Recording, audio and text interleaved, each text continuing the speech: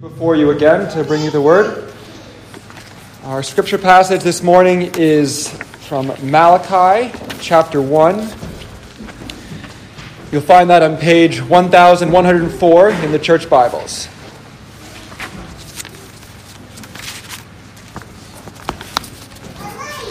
We'll be reading the whole chapter from Malachi chapter 1. The burden of the word of the Lord to Israel by Malachi. I have loved you, says the Lord. Yet you say, in what way have you loved us? Was not Esau Jacob's brother, says the Lord? Yet Jacob I have loved, but Esau I have hated, and laid waste his mountains and his heritage for the jackals of the wilderness. Even though Edom has said, we have been impoverished, but we will return and build the desolate places. Thus says the Lord of hosts, they may build, but I will throw down.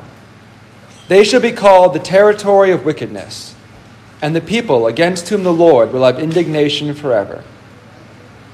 Your eyes shall see, and you shall say, the Lord is magnified beyond the border of Israel. A son honors his father, and a servant his master. If then I am the father, where is my honor? And if I am a master, where is my reverence? Says the Lord of hosts. To you priests who despise my name. Yet you say, in what way have we despised your name? You offer defiled food on my altar, but say, in what way have we defiled you? By saying the table of the Lord is contemptible. And when you offer the blind as a sacrifice, is it not evil? And when you offer the lame and sick, is it not evil? Offer it then to your governor. Would he be pleased with you? Would he accept you favorably? Says the Lord of hosts. But now, entreat God's favor, that he may be gracious to us, while this is being done by your hands. Will he accept you favorably? Says the Lord of hosts. Who is there even among you who would shut the doors, so that you would not kindle fire on my altar in vain? I have no pleasure in you, says the Lord of hosts. Nor will I accept an offering from your hands. For from the rising of the sun even to its going down, my name shall be great among the Gentiles. In every place incense shall be offered to my name, and a pure offering. For my name shall be great among the nations, says the Lord of hosts. But you profane it, in that you say, the table of the Lord is defiled, and its fruit, its food, is contemptible. You also say, oh, what a weariness, and you sneer at it, says the Lord of hosts. And you bring the stolen, the lame, and the sick. Thus you bring an offering. Should I accept this from your hand, says the Lord? But cursed be the deceiver, who has in his flock a male, and takes a vow, but sacrifices to the Lord what is blemished. For I am a great king, says the Lord of hosts, and my name is to be feared among the nations. Let's come before the Lord in prayer. Lord God, as we come to you this morning, may you open our hearts and our minds. May we be receptive to your word, to what you have here. Give me your spirit. May I speak your truth. And may we all learn from it and be edified by it. In Jesus' name, amen.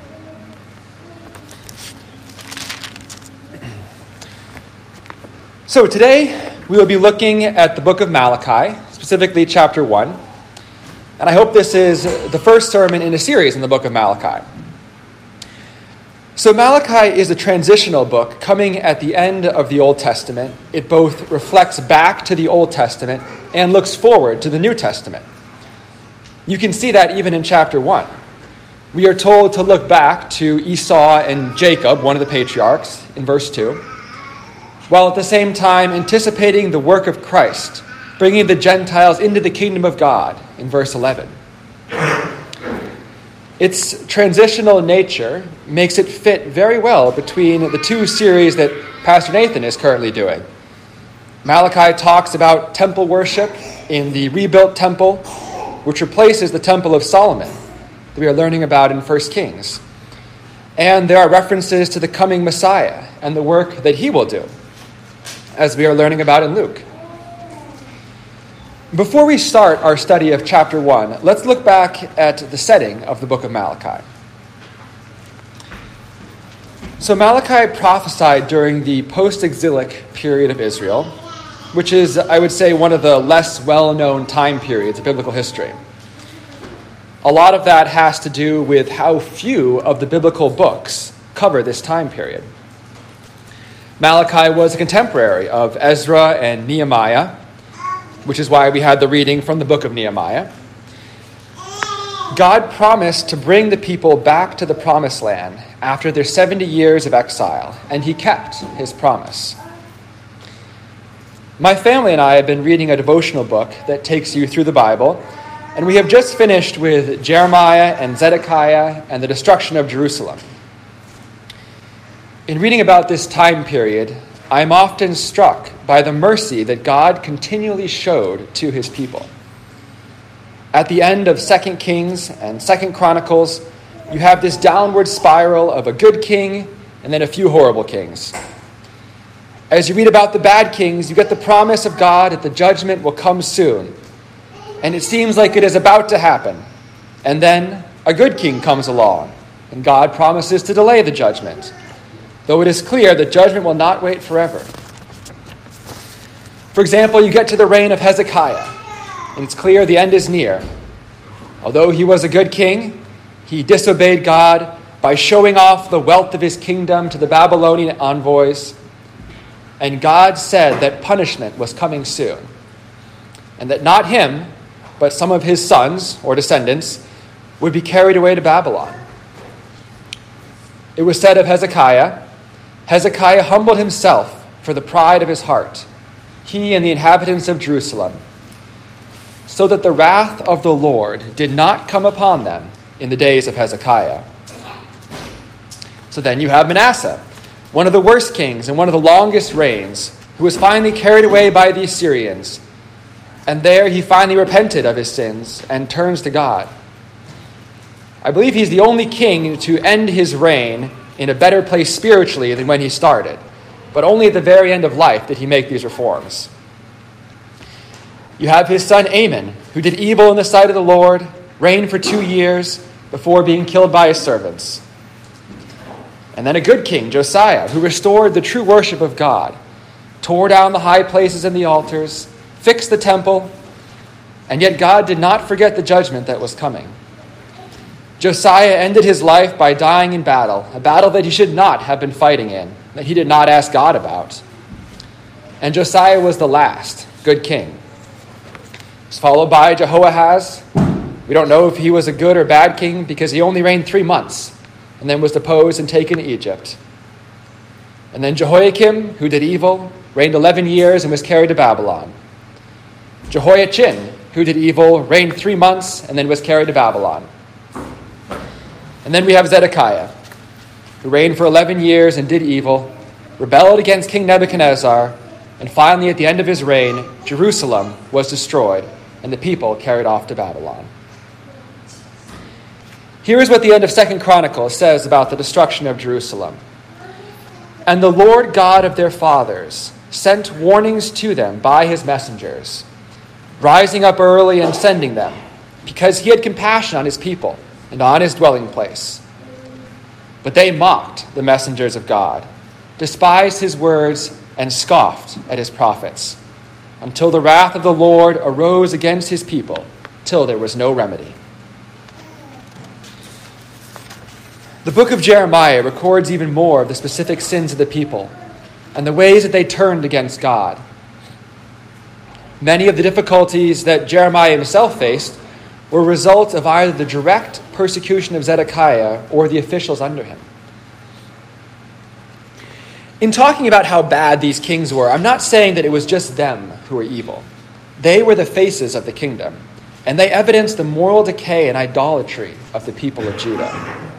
You can see this in the way that Jeremiah was rejected not just by the leaders, but by the people as well. Just like their leaders, they had given up following God and only served themselves. This is why it was necessary for God to punish them for their sin and to send them away from the land of promise into exile. After Babylon destroyed Jerusalem, God let the land rest for 70 years before the people were able to return.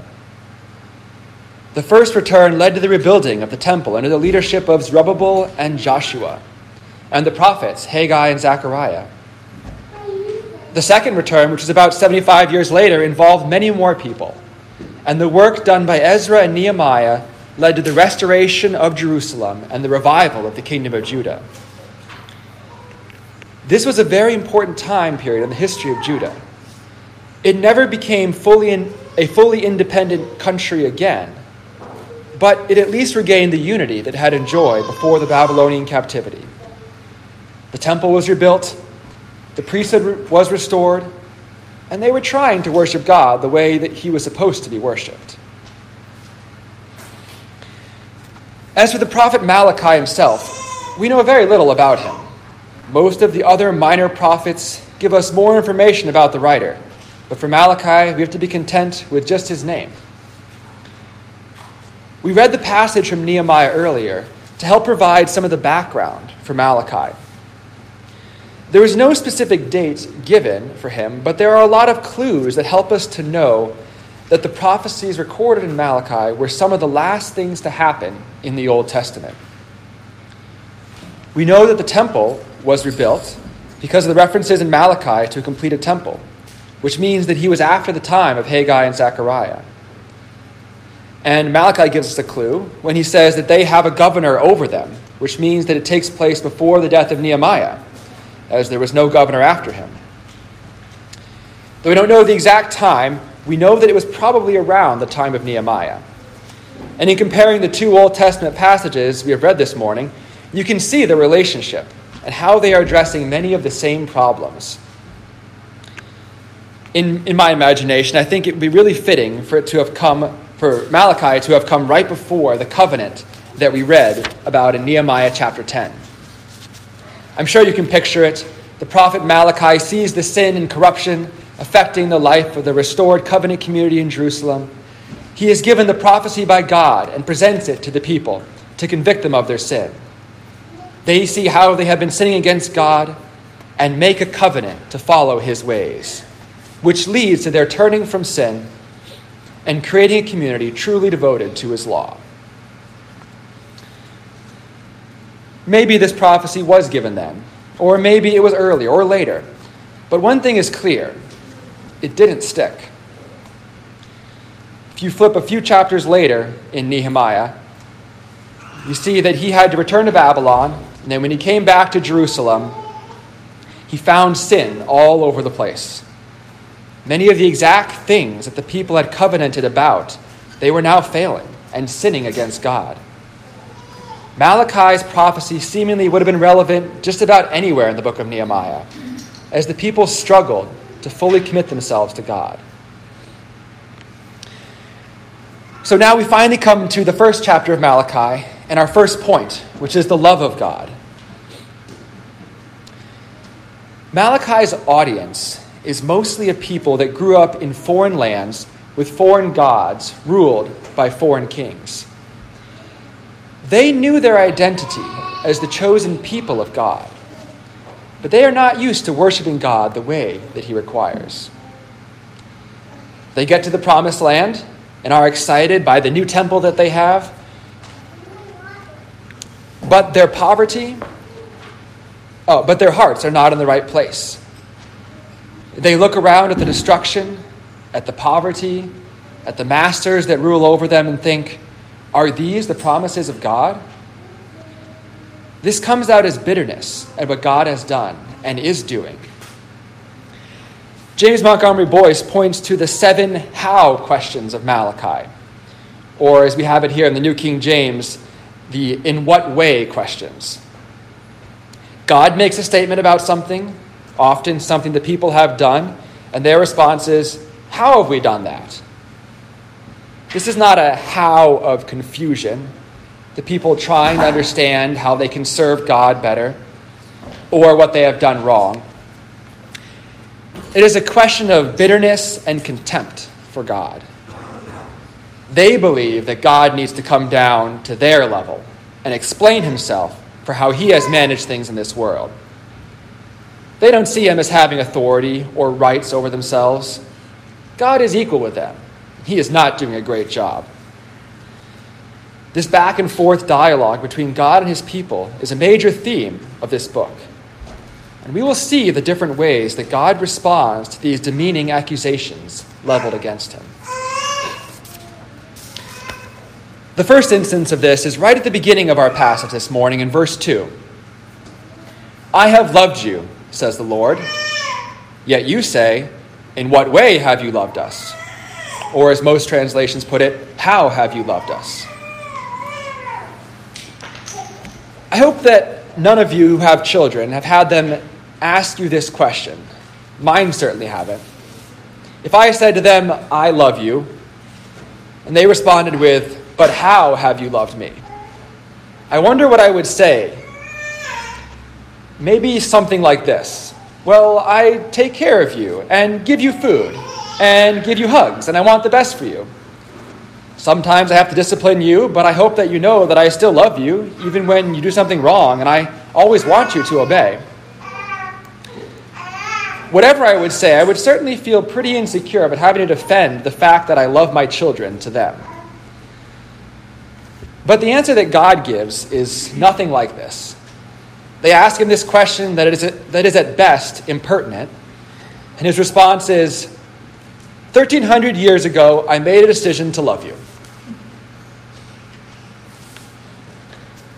They are demanding an answer, and God gives them one. He doesn't waste time with little details or even recent events. He could have said, well, I brought you back from Persia. You have food to eat, right? And I've been protecting you from enemies so far. God doesn't speak like that. He will give the answer in his own way. You are all good enough biblical scholars and attentive enough listeners. I'm sure that you saw the direct connection between Malachi 1 and the Romans passage that Bill read for us earlier. Paul quotes from Malachi 1 and expounds on it to show just how powerful the choice of God was. Let me read it for you again. In Romans 9, starting in verse 6. But it is not that the word of God has taken no effect, for they are not all Israel who are of Israel, nor are they all children, because they are the seed of Abraham. But in Isaac your seed shall be called. That is, those who are the children of the flesh, these are not the children of God, but the children of promise are counted as the seed. For this is the word of promise. At this time I will come, and Sarah shall have a son. And not only this, but when Rebekah also had conceived by one man, even by our father Isaac, for the children not yet being born, nor having done any good or evil, that the purpose of God according to election might stand, not of works, but of him who calls. It was said to her, the older shall serve the younger. As it is written, Jacob have I loved, but Esau have I hated. The people in Malachi know their history. They know that God is directly tying his love for them into the complete covenantal promises given to Abraham, Isaac, and Jacob, of him calling them to himself because of his own choice, not because of what they had done. God gives them this past proof of his love, but he also gives them a future proof of his love. He goes further than just his people Judah. He says, do you remember Jacob and Esau? Do you remember how I chose Jacob and rejected Esau? Do you remember the people of Edom descended from Esau? The ones who attacked my people Israel on their way from Egypt. My power extends to them too. I have not chosen them. They may want to rebuild their nation, just as you are doing, but they will not succeed. They are not my chosen people, and my love is not upon them. The fact of the matter is that God's power extends over Judah and Edom and all of the world. He controls the hearts and minds of men. He chooses who will come to him. And as Paul says, what right do you have, O created thing, to say to the one who made you, why have you made me this way? He will decide who will come to him. And if Israel rejects him, he will bring in the Gentiles. It is a threat, but it is also a promise and an offer. God loves his people, and he wants them to come to him. Our next point is sacrifices to God. The first point was addressed to the people in general, but our second point, and the majority of the chapter, is devoted to the priests. The priests were despising God's name and defiling God's altar. You can see the next two how questions in verses 6 and 7 as they question God's rebuke of their dealings. It says here, "To you priests who despise my name, yet you say, 'In what way have we despised your name?' You offer defiled food on my altar, but say, 'In what way have we defiled you?' By saying the table of the Lord is contemptible." So what is the problem with the temple worship here? It's the same problem that we can see all throughout the Bible. And it's a problem that we still face today. We can look back at Genesis 4 to the story of Cain and Abel. Abel offered a better sacrifice than Cain, and Cain's sacrifice was rejected. Or look to the story of King Saul and Samuel in 1 Samuel 15. Saul ignored the command of God to destroy everything in a certain city and spared some of the best animals, ostensibly to use as a sacrifice to God. God rejected not only the sacrifice, but Saul as being king. Or from the New Testament, think of Ananias and Sapphira, who offered to God the money gained from the sale of their property, but rather than giving all of it, kept some of it back, and as a result, were struck dead. What do these have in common with each other and with our passage in Malachi? God had a requirement for how sacrifices were to be brought to him, and the people ignored that. We might say, does it really matter how exactly the people brought the sacrifices? They were trying to honor God, and they just messed up a little bit. What's so wrong about that? That is exactly the argument that Saul used. Is it really that big a deal?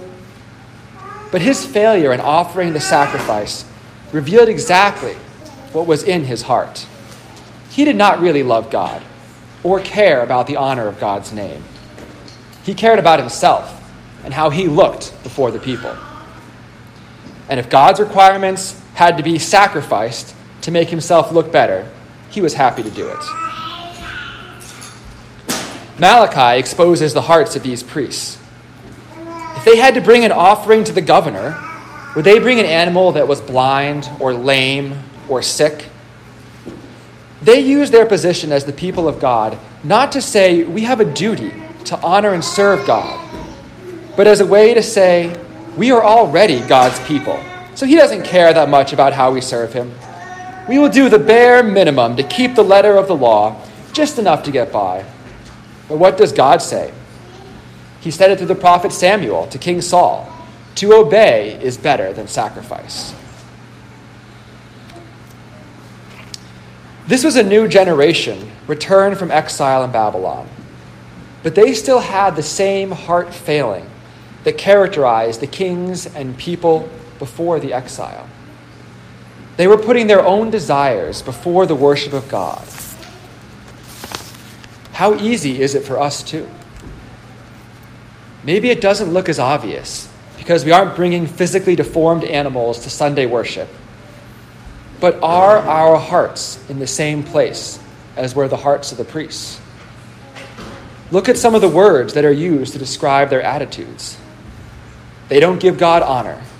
They despise his name. They say that the table of the Lord is contemptible. They sneer at the table of the Lord and say that it is too much effort to bring sacrifices. God talks about us in this passage when he says that he will bring in the Gentiles to offer the incense and pure offering that the Israelites were not bringing. May our offerings of worship and praise live up to that high calling. So this leads us to our third point, which is the honor of God. The Persian king Xerxes, who reigned shortly before the second return of the Jews, made the following proclamation. A great God is Ahura Mazda, who created this earth, who created man, who created peace for man, who made Xerxes king, one king of many, one Lord of many.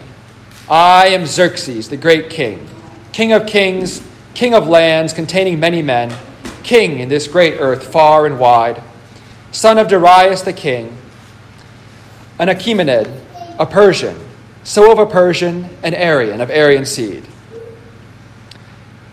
The people returning to Jerusalem would have been very familiar with this language, and they should have known that as great as Xerxes tried to make himself appear in his proclamations, God was far greater. He says of himself in verse 14, "For I am a great king, says the Lord of hosts, and my name is to be feared among the nations." So much more understated than Xerxes. But how much does he really need to say? He has no need to puff himself up with his words. It is the people who are at fault for not giving him the honor due to him. Let's look back at the Nehemiah 10 passage that Bill read to us. Here we have a covenant that the people made with God to serve him according to the law of Moses. Let's look at a few of the things that are included in this covenant. The people say that they will give money for the regular offerings in the temple. They made ordinances to bring the first fruits of their crops, the firstborn of their sons and of their animals, to bring their tithes and their offerings, that the house of God is not neglected. These are some of the very issues that Malachi is addressing. The things that the people covenanted to do, yet they quickly fell away from. By the time Nehemiah returned from his trip to Babylon, the Levites were out working in the fields because no one was giving them their due. Malachi shows how the priests did not honor God through bad sacrifices. The people were the ones bringing the sacrifices, but the priests were the ones responsible for making sure they were good and pure before offering them to God. The people honored God with their lips, but their hearts were far from him.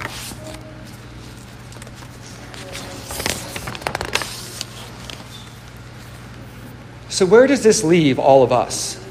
How do we honor God today? The sacrificial system is no longer in place.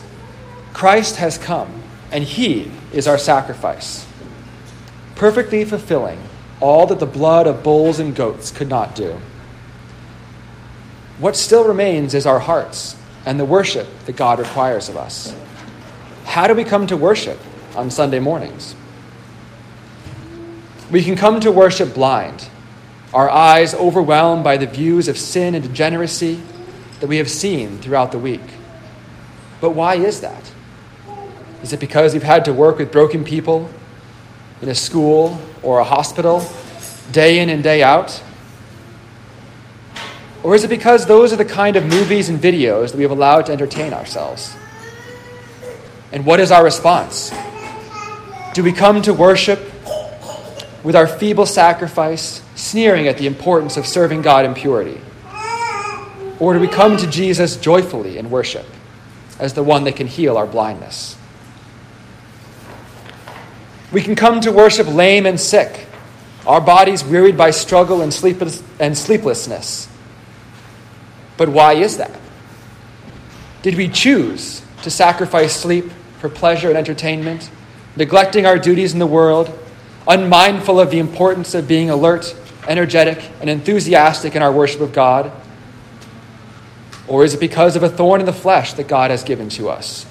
One that constantly disturbs our rest, threatens our peace, and makes getting up to do the smallest of chores a marathon. And what is our response? Do we come to worship with a heart of bitterness because of all the perceived failures of God that we think we have seen? Or do we come to worship knowing how physically impotent we are, but knowing that it is the place that we need to be so we can cry out with the blind beggar, "Jesus, Son of David, have mercy on me"? God cares about our hearts. Other people may look at you and judge how much you love God by your physical appearance, but God doesn't. He knows why you struggle to worship, not just in church on Sunday morning, but all throughout the week. He knows whether it's because of your own sin and laziness, my own sin and laziness, or because of the curse of the fall. He knows our abilities, and he will judge us not based on some arbitrary standard of looking good, but based on his perfect wisdom, his justice, and his mercy. I exhort you today not to be like the priests who despise the offerings of God, not to be like the people who made a covenant before God only to turn away from it as soon as it was convenient. I know many of you have physical struggles and sickness and family members who are suffering, and much of that will affect you and the way that you follow after God. But don't let sin creep into your weaknesses. Run to Christ and his promises to never leave you or forsake you. Be like Nehemiah and Malachi. Root out sin and corruption. Expose it to the word of God and trust in his promises. As it says here in verse 11, "For from the rising of the sun, even to its going down, my name shall be great among the Gentiles. In every place, incense shall be offered to my name, and a pure offering.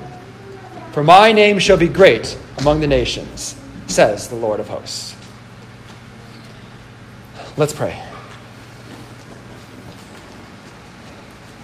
Lord God, as we seek to serve you in our brokenness and our weakness, I pray that you would be the Lord of our lives, that we would serve you in humility and in love, that you would keep us from sin, from falling away from you, and that you would allow us to run with endurance the race that is set before us. We pray this in your name. Amen.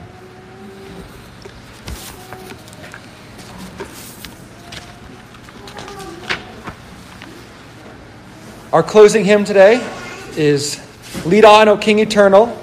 That's number 580 in your hymnal. Number 580.